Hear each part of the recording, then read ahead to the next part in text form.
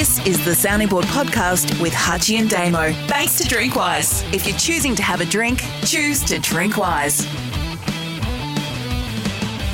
Welcome along to the Sounding Board Scorecard for Drinkwise. If you're choosing to have a drink, choose to Drinkwise. I am producer Jane Nield in the studio with Craig Hutchison and Damien Barrett. Loving how Jane Hutchie just assumes the host chair. I love it. I love it. Our listeners do too. If I'm still even invited to participate in this in a month from now, I'll be surprised. Here we go. I'm going to make some statements and you guys are going to rank them or rate them. The All England Club has changed the names on the Wimbledon Honour Board, removing the Miss and Mrs. in front of women's names. It is a wonderful move forward for women in sport. I'll give that a 6 and I'll explain why later. Of course, you'll explain why later. That's the whole model of the podcast. You don't have to stop saying that. That's the whole model. 10. It took me five seasons to work out what the scorecard was about, Hutchie. As small businesses raise concerns about the shortage of workers, the penalties on pensions for older workers who do part-time roles need to be overhauled. Industries like hospitality desperately need more workers. Why not give pension-aged people the chance to work more without being slugged for it? 7. 8. Chris Judd via Facebook suggesting this one, not the Chris Judd, I don't think. Sure. The media and sports media in particular should do more to educate the public about the detrimental impact of booing in a crowd situation instead of just spotlighting it and feeding it. 3. 2.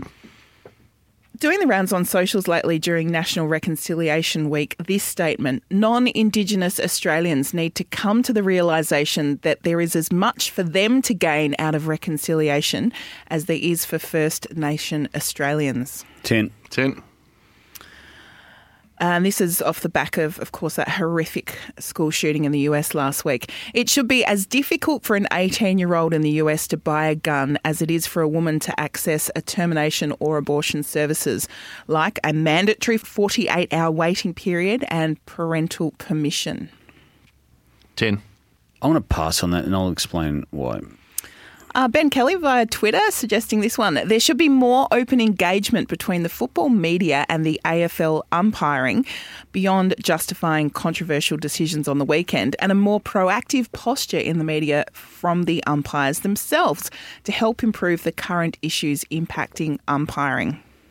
5. 7. Our Prime Minister should be afforded a level of respect and be able to go about his life free from paparazzi intrusion. 0. 0. And finally, the new season of The Bachelor on Channel 10 will be a ratings success. Now they've moved away from their woke casting and back to their roots. Straight white guys and lots of chicks. 0. Pass.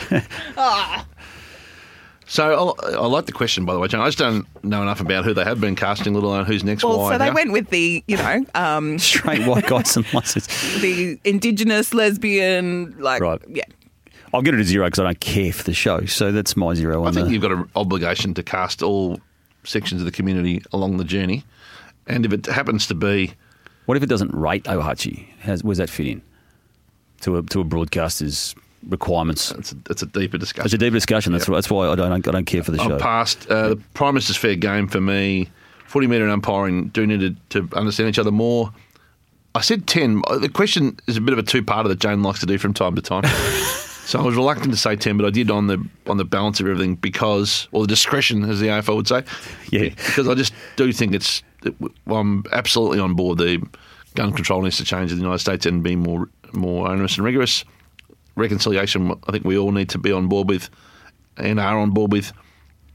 And then the other one that sort of got me on was, I don't think it's not a bad... It's actually...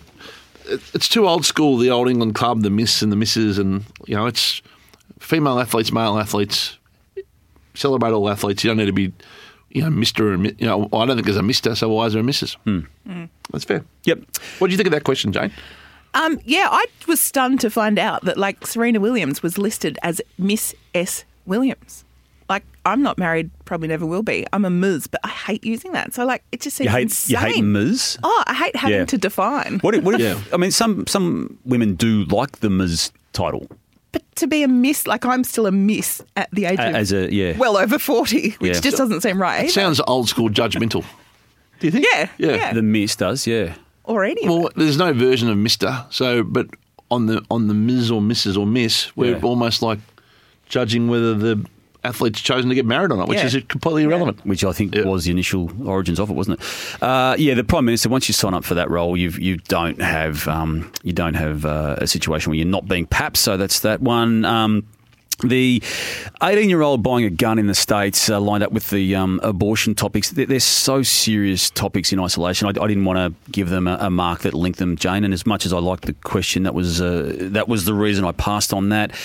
The non-Indigenous Australians need to come to the realisation that there is as much for them to gain out of reconciliation. I absolutely agree with that. And even just a little example of part of this wider conversation, the use of the word Naarm for Melbourne Footy Club. I reckon I've had Hutchie and Jane, I'd say at least 10 conversations with why are they called Naarm. The fact that people are asking that question, it forces the conversation. And I think that alone actually has helped the process to a point. And back to the All England Club, I gave that a 6 for that reason, as we discussed a few moments ago. There we go. That was the sounding board scorecard, Jane. Hang on, she wants you to read that last bit she got on the running sheet. She somehow pitchforked this statement. Brad Denniston says, you guys need to get Jane on the main body of this podcast. She's underutilised on-air talent. She put that on the scorecard running sheet. It says 10. FYI. 10. I like it. That's just a follow-up to pay negotiations last week. How'd you go with that? Yeah, no, still waiting on a meeting.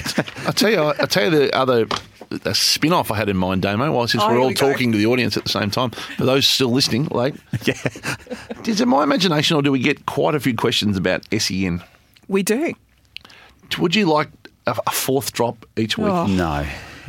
Where you can be excused, Damo, and head home. No, we're not. And Jane can ask me the 10 or 12 questions about SEN specifically. No. You can use your 24 hours, 7 days a week platform to answer those questions about your station on that. I think this show has developed a little niche impact in a wider market, actually, because it doesn't talk specifically to... Put that out as a Twitter poll today, Jane. Okay. Do we want a fourth drop which is specific to our business? Well, and if the answer is yes, I'll do it with you and Damo can be excused. Last time I checked, I've still got a say in how this show's run, Hutchie, and I will not be party to that. I'll be running this past Sean Vance, who's the ideas man at the AFL. The ideas man. Are we done? Yes. We're done. Scorecard for the sounding board for Drinkwise. If you're choosing to have a drink, choose to Drinkwise. Thanks for listening to the Sounding Board podcast with Hutchie and Damo for Drinkwise. Make sure you find us on Facebook and Twitter at Sounding Board EP. Hit the sign up button on Facebook to receive our weekly email and subscribe to, rate and review the show wherever you listen to podcasts.